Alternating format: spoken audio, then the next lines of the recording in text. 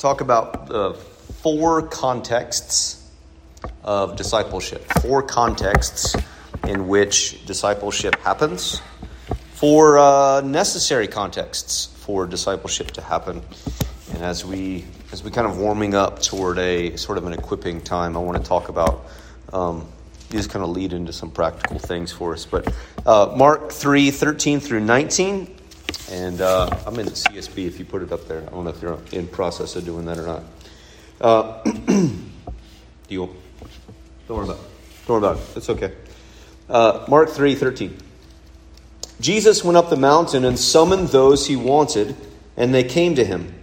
He appointed 12, whom he also named apostles, to be with him, to send them out to preach and to have authority to drive out demons. He appointed the 12 to Simon. He gave the name Peter, and to James the son of Zebedee, and to his brother John he gave the name Boanerges, which that is sons of thunder. Andrew, Philip, Bartholomew, Matthew, and Thomas, James the son of Alphaeus, and Thaddeus, Simon the Zealot, and Judas Iscariot, who also betrayed him. Let's pray. Father, we thank you for your mercy. We thank you for your presence. We thank you right now that we can rest in Jesus after potentially crazy days for us. We rest in you and what Christ has done. He is our hope and our stay. We ask, Holy Spirit, that you would come and be our guide, be our teacher, that you would open our eyes and open our ears, soften our hearts to your touch, that we might be shaped by you. Have your way, we pray, in Jesus' name. Amen. So 4 contexts of discipleship. And this isn't meant to be exhaustive, but I think it's meant to be instructive as to when we think about how are we called to follow Jesus. What we're taking is the description of him calling the 12 apostles. And from that description, we're taking some prescriptive points. So from the description, there's a lot that the apostles did, a lot that they were, a lot that they did that is not for us to be and do, right? We are not receivers of divine revelation in the sense that the apostles were. We aren't going to add books to the New Testament because of that. We probably aren't going to go around casting out demons and doing some of the miraculous works that we see the apostles doing. That doesn't mean that God doesn't do miracles or there's no spiritual warfare, but that sort of operation, we probably aren't going to be engaged in it. But before the apostles are called to be apostles, which apostle just means the sent one. In the New Testament, a good way to think about that is that almost all translations only refer to the 12 as apostles.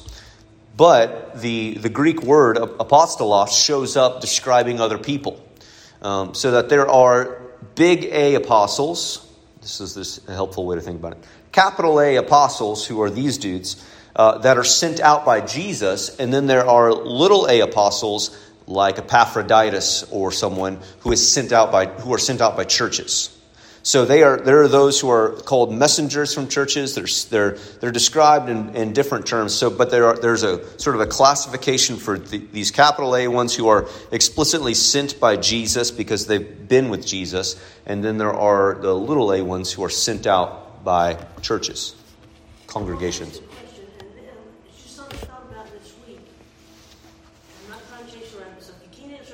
I'm gonna kick that rabbit.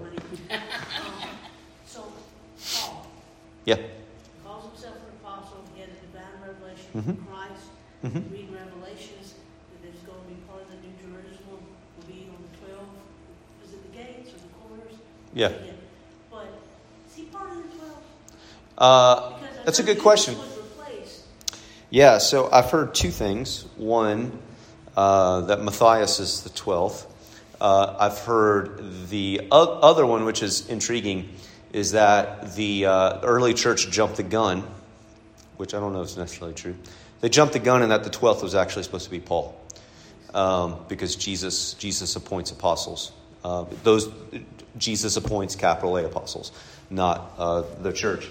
So that's my best shorthand. Beyond that, I'm not I don't know if I can push into it.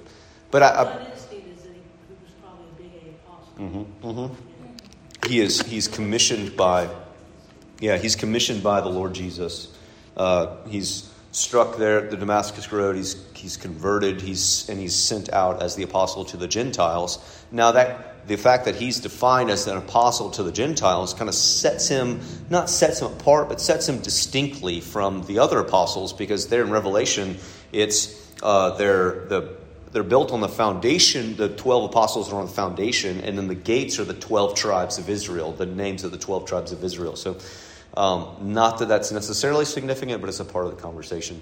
But he's definitely appointed and sent by Jesus, and not by churches in that instance. Now later on, the Apostle Paul is sent by churches. Like he's sent by the church in Antioch in Acts chapter 13, right? They pray and they send out he and Barnabas, and so there is a commissioning. But apostle is really in the Latin. I forgot the Latin word for it, but the Latin is the word we get missionary from. So that might confuse you more. Anyways, but where we are, Mark's gospel is very quick.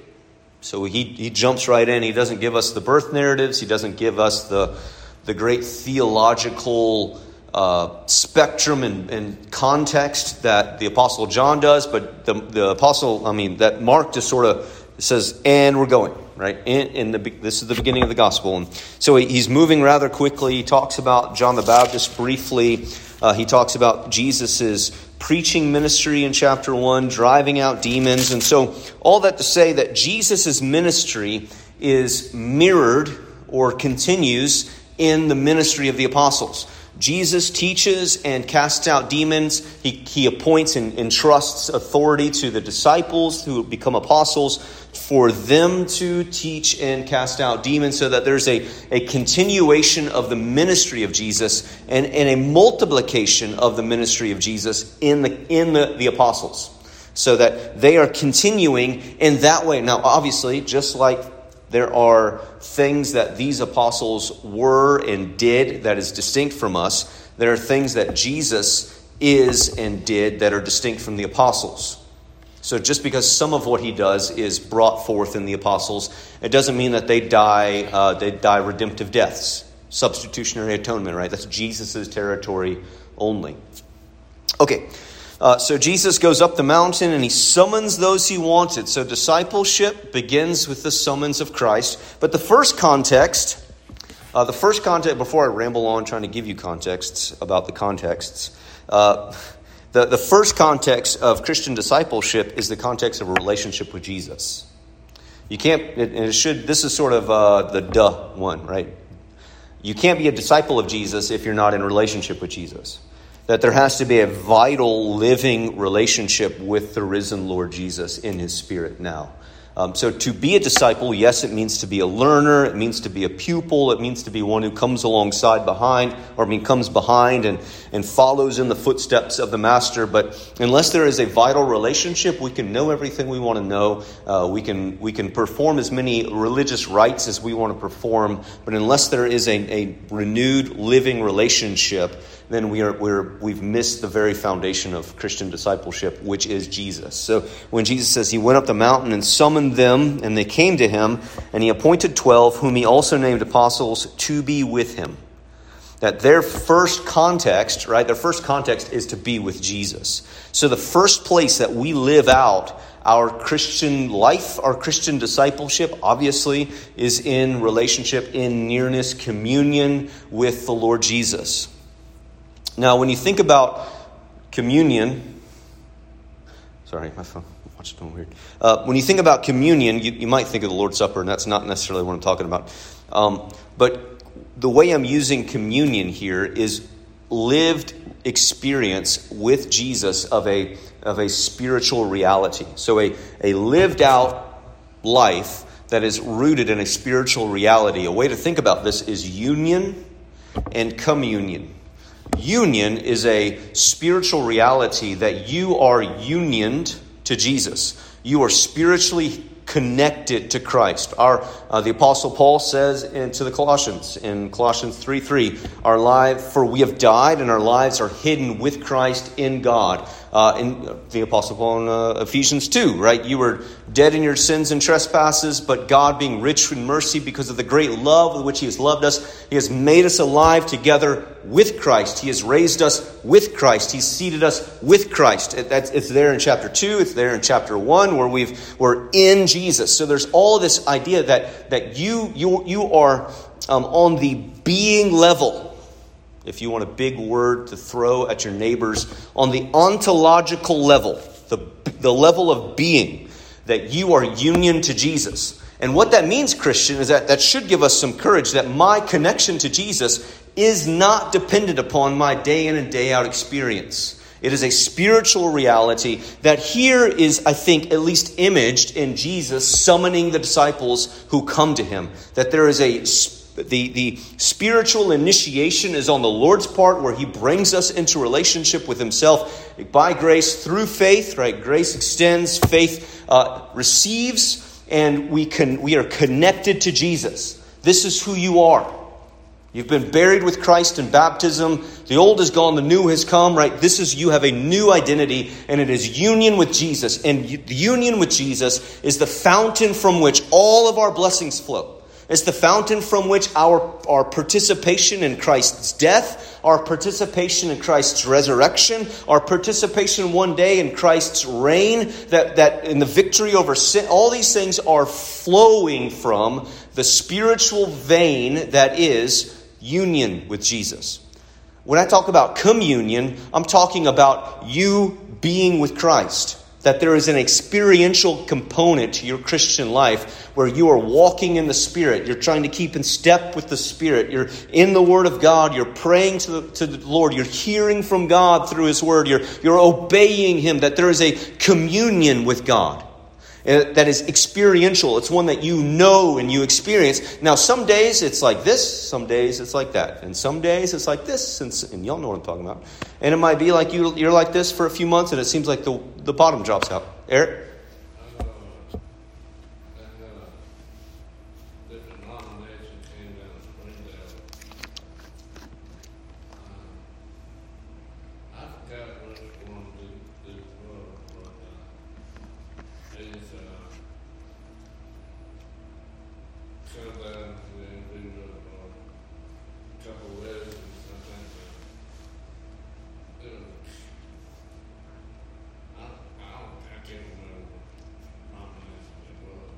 Yeah.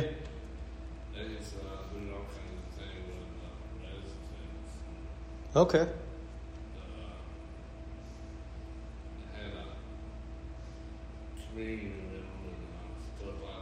Mm-hmm.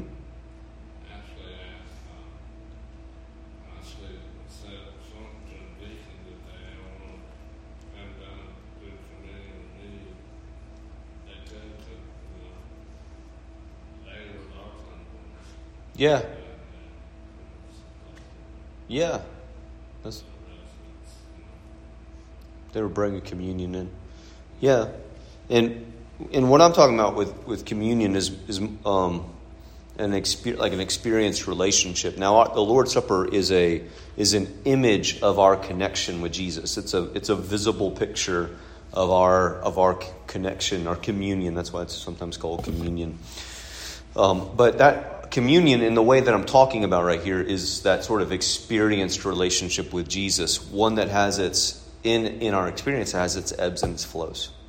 But the first context for Christian discipleship is relationship with Jesus. And that's something that, I know all you guys are here all the time, but it's an invitation, right? To really examine ourselves and say, am I in a vital relationship with the Lord Jesus? Or am I kind of jumping through hoops and looking in other places? But a vital relationship with Jesus that is rooted and flowing from the reality of union. So he appoints them, he calls them to him that they would be with him. He gave them authority to drive out demons, to send them out to preach, and the authority to drive out demons. The second context of Christian discipleship is a demon-infested world. and you don't have to say it that way, but you could just say simply the world. There's no way for you to be this is where we're going to maybe begin to press into things that might be a little bit foreign to us. That to be a Christian disciple means that you necessarily have to be eventually at some point, sometime in the world. It doesn't, you could say you're in the world, you're not of the world, right? But you are Jesus's person in the context of the world, right? The disciples, they were in the world. And so the second context for Christian discipleship, lived relationship with the Lord, is in the context of those who don't know him. And so that if we remove ourselves from the context of the world, i.e. a monk, or, if you ever read the Desert Fathers who, some of those people that ran out into the desert, they did some crazy stuff out there. I'm not saying that they weren't really Christians, but I'm saying they weren't really being formed fully as disciples of Jesus if we completely disengage ourselves from the context that he has placed us in. Now, we have to do that well, to talk about that well, I would have to nuance, right, where Paul takes the, come out from them and be separate. He applies that. So there's a separation that's needed from the world, and yet there's a necessity of being in the world. Like we have to separate from the world's values. We have to separate from the world's worldview, how they see things, how they value things, from the world's idols, from the world's treasures, and yet we have to be present in the world to do what the Lord has called us to do and to be. And so there's a sense in which, and if I could maybe press on it, that as you are in the context of the world for the Lord's purposes, that you become more diligent in your pursuit of communion. As you are in the context of the world for the Lord's purposes, when you begin to see that I'm around the people that I'm around, I have this cussing neighbor. I don't. My neighbors are great. But you might have this cussing neighbor that's doing all this crazy stuff. But you are there on the Lord's promises. And when you understand that you are where you are, and this leads into the third context, and so the number 2 and number 3 kind of bleed together in the sense that you're in the world for the mission of Christ. So the third context would be the mission. That the context of Jesus' people, the context of Christian discipleship, has to always be in some sense on the Lord's mission, because the kingdom of God in Christ Jesus is on the move, right? We sing songs about this, and we love the imagery of it. The gates of hell won't stand against the marching on of the kingdom. So the kingdom is advancing. This is why when Paul talks about the implements of the spiritual war in which we are in, we're called to stand firm, but all of our weaponry is right. It's on the front, and we have one implement of aggression, which is the Word of God, which I think then there's prayer at the very end of it. We have no retreat. We have no turnaround, right? So that there's a sense in which the Christian life has to be lived out, not explicitly, not only, but it has to be lived out in the context of the world on mission. Because, sort of, if you want to have your following an outline, because subpoint number 1, being in the context of the world on mission makes you, as I said a second ago, makes you more diligent in the pursuit of communion. What do I mean by that?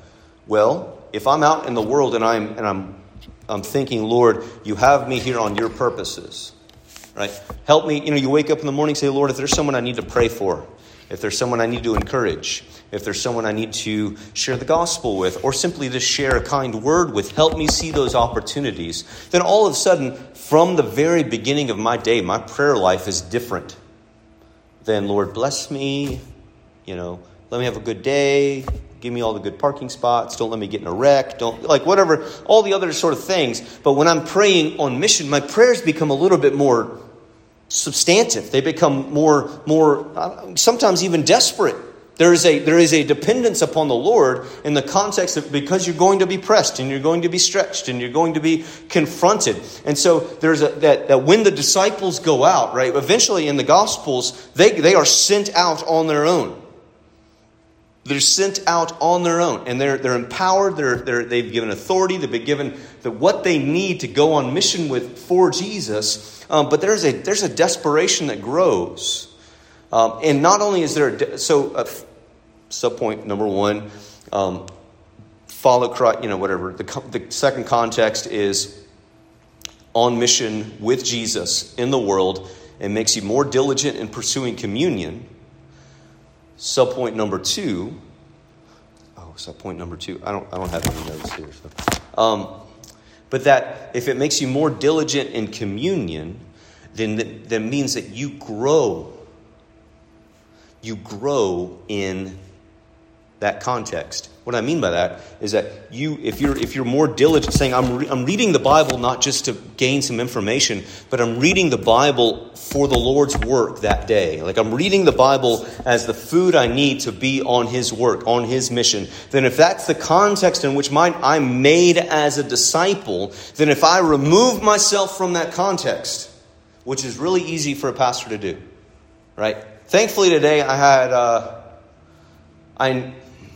I encountered one guy that I'm not so sure about. A waiter today. Like, I'm not so sure. Other than that, my day was filled with people that I think are Christians, as far as I know, like you guys. That's not bad, but for me, right, it takes a very intense level of intentionality to say, I'm going to be in the world today. I'm going to be in the world and not cloistered off in Christian land, talking to Christians all day. I love Christians. I am a Christian. You are my brothers and sisters. But there's a different type of dependence upon Jesus when I'm having to engage with people who don't know Him. There is my prayer life is hard to articulate. My prayer life is different. My scripture reading is different. And the fourth context is different as well. That the fourth context of Christian discipleship is community, is one another. So you see, they're never just sent on their own. They're sent together.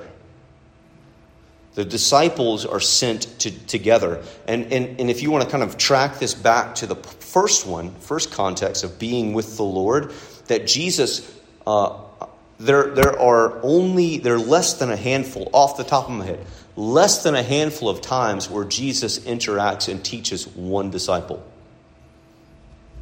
removed from the context of all the others, which is often how I've learned Christian discipleship, was one-on-one discipleship. That's not bad, obviously. But Jesus is always teaching the 12, and He's always teaching the 3, Peter, James, and John. He has sort of this more intense group. And so we are meant to be with Jesus individually, but we're meant to be with Jesus together. We learn together. But we're also sent together. So that, and I forgot who said it at this point, but one of the greatest apologetics for the gospel, one of the greatest defenses for the gospel is Christian community. That we will be known by our love, that we would be a community of believers that are marked by the love of Jesus in our midst and for one another and for those that the Lord brings us in to encounter. So that you begin to put all those things together and you think about how if this is very early in this is the 3rd chapter of the Gospel of Mark, that the disciples are made disciples. They're made in the context of being with Jesus, being in the world, on mission with one another. And then you think about how the church normally makes disciples. How do we normally school people into following Jesus? Come be with Jesus, removed from the world, usually delegating mission work. We pay somebody else to do that. And then with one another. We kind of empty out the heart of that oftentimes. This is just thinking of how I grew up. Right? I came to Jesus. And I came to Jesus early in life, and when I was 11, and kind of went astray. And then when the Lord convicted me and brought me back to Himself, there had to be a hard break with I was a teenager, so anyways. But that's how I was instructed, right? There had to be this physical removal from the world and from those non-Christian people around me.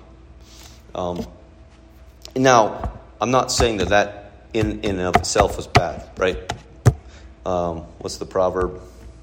Bad company corrupts good morals. Right? So if you get swallowed, what I realized in that friend group, if I continue to engage them in the context in which we always engaged, which was always in parties, then it was not a spiritually healthy place for me. But I could still engage them. It was just in new contexts. The relationship was still there, but the context for me had to change in that season of my life. Now it would be different, right? Later on in my life, as I grew, I haven't been to a party. Don't worry, teenager party ever. But I could enter into that, and it would not hold the temptation for me that it once did, right? And that's by God's grace. But there's a schooling that you have to leave all of that behind, and you always have to be here. You always have to be around Christians. So there's a mixture of health and danger in that. There's health in that, saying there has to be a pursuit of holiness. Jesus teaches us to teach one another, right? Go make disciples of all nations, baptizing them in the name of the Father, Son, Holy Spirit, teaching them to observe everything I've commanded you. So that we have to teach one another to to obey Jesus. So we have to have that. You've got to break. You are a new creation. You have to have new rhythms. You have to have new contexts. You have to have some new relationships. But when we tell people to fully sever themselves from the world, all we are doing is that we are discipling people out of the mission of Jesus. And so that once we disciple people out of the mission of Jesus, it becomes so much harder to disciple them into it. And so I know there has to be nuance there, because there has to be the Lord is holy, you pursue holiness. But again, to say you have to cut off all those old relationships. Now, if you begin to interact with those old relationships and it's starting to just lead you back into sin, right? We got to do some hard severing. But saying where you once went and met somebody for a beer, why don't you go meet somebody for coffee, right? Or come invite them over for a cookout at your house. You already have a baseline of relationship. You can already call them up, text them up, and they can come to your house. You already have relationship. You consider about where you could consider someone who comes to faith when they're 25 years old. You consider the work life that they have, the work relationships they have, and the friend group relationships that they have. Just consider where they are. And God brings them out of that, brings them the faith. But all of a sudden, they are prime and ready for connection with the world. That the relationship that's already have. Now, consider that versus when, for example, I was saved very early. I mean, like 11, I was baptized, came back to the Lord by His grace at 16. And so by the time I was 25, well, let's say just 27, that's when I became a pastor. By the time I was 27, and say now, like, it took intentional effort for me to find lost people to hang out with. My days and my nights and my calendar and my phone were full of Christians. Yeah, and it's good, and we should have I'm not trying to downplay like the beauty. Like, we want to be with each other, and we want to hang out with each other, and we want to encourage one another, and that's good. And that's a good. Please don't ever hear me. I'm saying I'm like complaining about that. But it's so easy to sort of live in our bubble and just to live in this. And so it takes an intentional, now for us, it takes an intentional saying, all right, who is it? Who can I get to know? And some of us, we might be able to have a sort of here's some list of family members, or here's a list of, neighbors or whatever. People I used to work with or people I currently work with that I'm not so sure, But what the connection I want you to see is not only do we disciple people out of the mission field, but when we disciple people into an unbiblical picture of separation from the world, is that we are discipling people into misshapen disciples. And what I mean by that is that if these are the four contexts of discipleship, then when I remove myself from those of being with Jesus, right? Number one is the umbrella under which all of the rest of them fall. So if I remove myself from being with Jesus in the middle two, right? We can be with Jesus together. And one day we're going to be with Jesus together forever, and it's going to be awesome. But we're praying that more people are going to be with us with Jesus forever because of what we're talking about right now. And so again, it's not just for the sake of the mission, but it's for the sake of our own growth. Because again, if I'm praying differently and I'm reading differently and I'm studying differently and I'm more desperate in prayer and I'm having to go, people are asking hard questions and I'm having to delve into the Bible, just an example, it shapes me differently than being removed from the world to the extent that I'm just in this bubble all the time together. And for so often, this has been evangelical Christianity's MO. Right? You disciple people out and you disciple people into church programs and church events. And those things aren't bad, but when they become the sum end of our discipleship, then they've ceased to be useful for the cause of discipleship. Right? That the programs that we're launching or that we have are meant to be they're meant to be a trellis. And there's a great book I'm totally ripping this off of. So called Trellis and the Vine.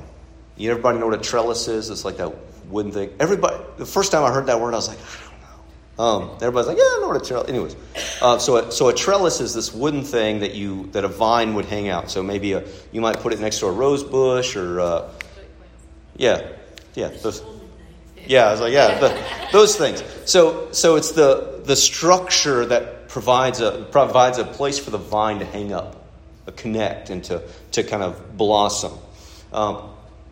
When you apply that to the church, our structure, our programs, our times, all of those sorts of our budget, our buildings, that's all trellis. Trellis isn't unimportant, but it is not ultimate. Right? The life is in the vine. The vine can die, and this happened in my parents' house. The vine can die, and the trellis will stand. And then all of a sudden, the trellis gets rotted and moldy, and then we start worrying about the trellis. And too often churches, and this is broad brushstroke from a 30,000 feet, too often churches wait till the trellis starts to rot to try to address the problems, rather than saying we have to bring some life back to the root. It's the vine work, and the vine work is that you and I, right? Who does Jesus say is the vine? He's the vine. We're the branches. That our spiritual vitality is in the vine, and so the trellis is meant to serve the growth of the vine, and so but we have to be about vine work, growing people up in the image of Jesus. And one of the verses that's been rooted in my brain lately.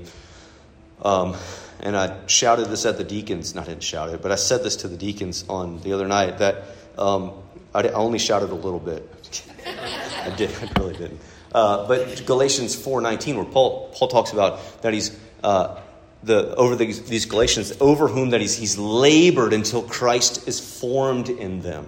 So that there's a work. That's a pastoral heart, right? Seeing Jesus blossom in people, but that's vine work. Seeing people grow up into the image of Jesus, to grow in that spiritual relationship with the Lord in His Spirit, being able to come to God's Word and feed for themselves. That doesn't, just because you're able to come and get fed by the Lord from His Word, it doesn't mean that you don't need corporate worship anymore. It just means that you're not fasting for 6 days and then eating spiritually. There's this precious lady that I don't know if she's Gloria. I don't know if you're listening, but she tried to call me a second ago and I couldn't answer. But she called, and we're gonna, I mentioned her I think last week. She had called. She's been sick, and she's not a member of the church. Just wanted somebody to pray for her, and she called me. What's today? Wednesday, Monday, Tuesday. I don't know. But she called me and said she's like, I just need some spiritual food. That's how she said it. So I came in, I opened up the Word, and we talked about Scripture, and I prayed, right? So that there's a sense that we get, but we should be able to come to the Word. And I'm not saying that she's doing something wrong to say, I need some help here, but we should be able to come to the Word and say, God, feed me, right? Man does not live by bread alone, but by every word that comes from the mouth of God, that we need to be self-feeders. That the only, if you want to take that imagery of a person, the only persons that need consistent feeding are babies, right? Once we grow, we begin to be able to feed ourselves. Now, you don't want to push that analogy too far, But that does mean that we should be able to come to God's word and say, in the Spirit of God, saying, give me today my daily bread. Give us this day our daily bread. Again, that doesn't say, I don't need corporate worship anymore. I don't need the preaching of the word. That has a different function. But we need to be able to feed ourselves and to be with the Lord. And when we're able to be with the Lord in the world, then we're going to be a different sort of Christian. And with the Lord in the world on mission is a different sort of Christian than one who is with the Lord, sort of skimming over the top of the world, not on mission. And so these are kind of abstract right now, but I'm just so that we need, for us to fully develop as followers of Jesus. This isn't an exhaustive list, but we need all of these things. We need, obviously, the root, the fountain, is to be with the Lord. We need that relationship. But we cannot remove ourselves from the world. What does Paul say to, this is always a good quip when someone says, judge not lest you be judged, where the scripture says that we're actually called to judge in 1 Corinthians 5. But I want you to hear Paul's language.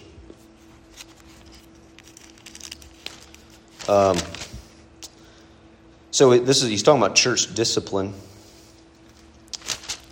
He says in verse 9, I wrote to you in a letter not to associate with sexually immoral people. I did not mean the immoral people of this world, or the greedy and swindlers or idolaters. Otherwise, you would have to leave the world. So he's saying, when I wrote you about don't associate with sexually immoral people, I'm not talking about the people in the world. You're going to bump up against and today you know this, you're going to bump up against all sorts of sexually immoral people.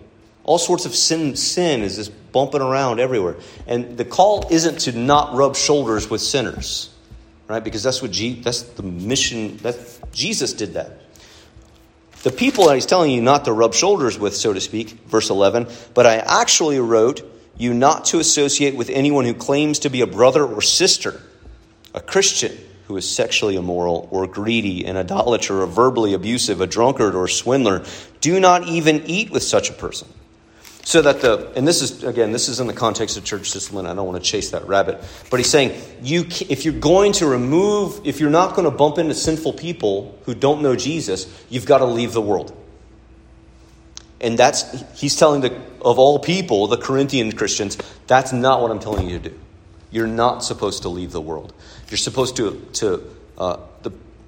church discipline, part of it is a disfellowshipping from those who live in unrepentant sin at some point.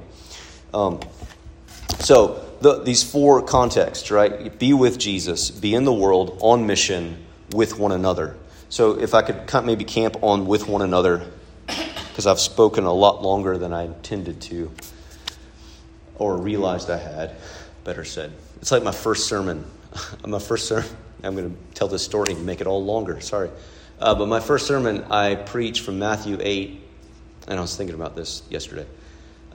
Matthew 8, 18 through 22, where Jesus says, foxes have holes, but the Son of Man has nowhere to lay his head. And I got up in the pulpit at First Baptist Irmo, and I literally preached everything I knew. Anything I knew about Jesus and the Bible came out in that sermon. And I got done, and there was no clock or anything. I just preached. And I got done. I was like, oh, that was a lot quicker than I thought it was going to be. And everybody's like, and it was because it was 30 minutes long. It was 30 minutes of me just talking anything I could. And they're like, no, it really wasn't that short. So,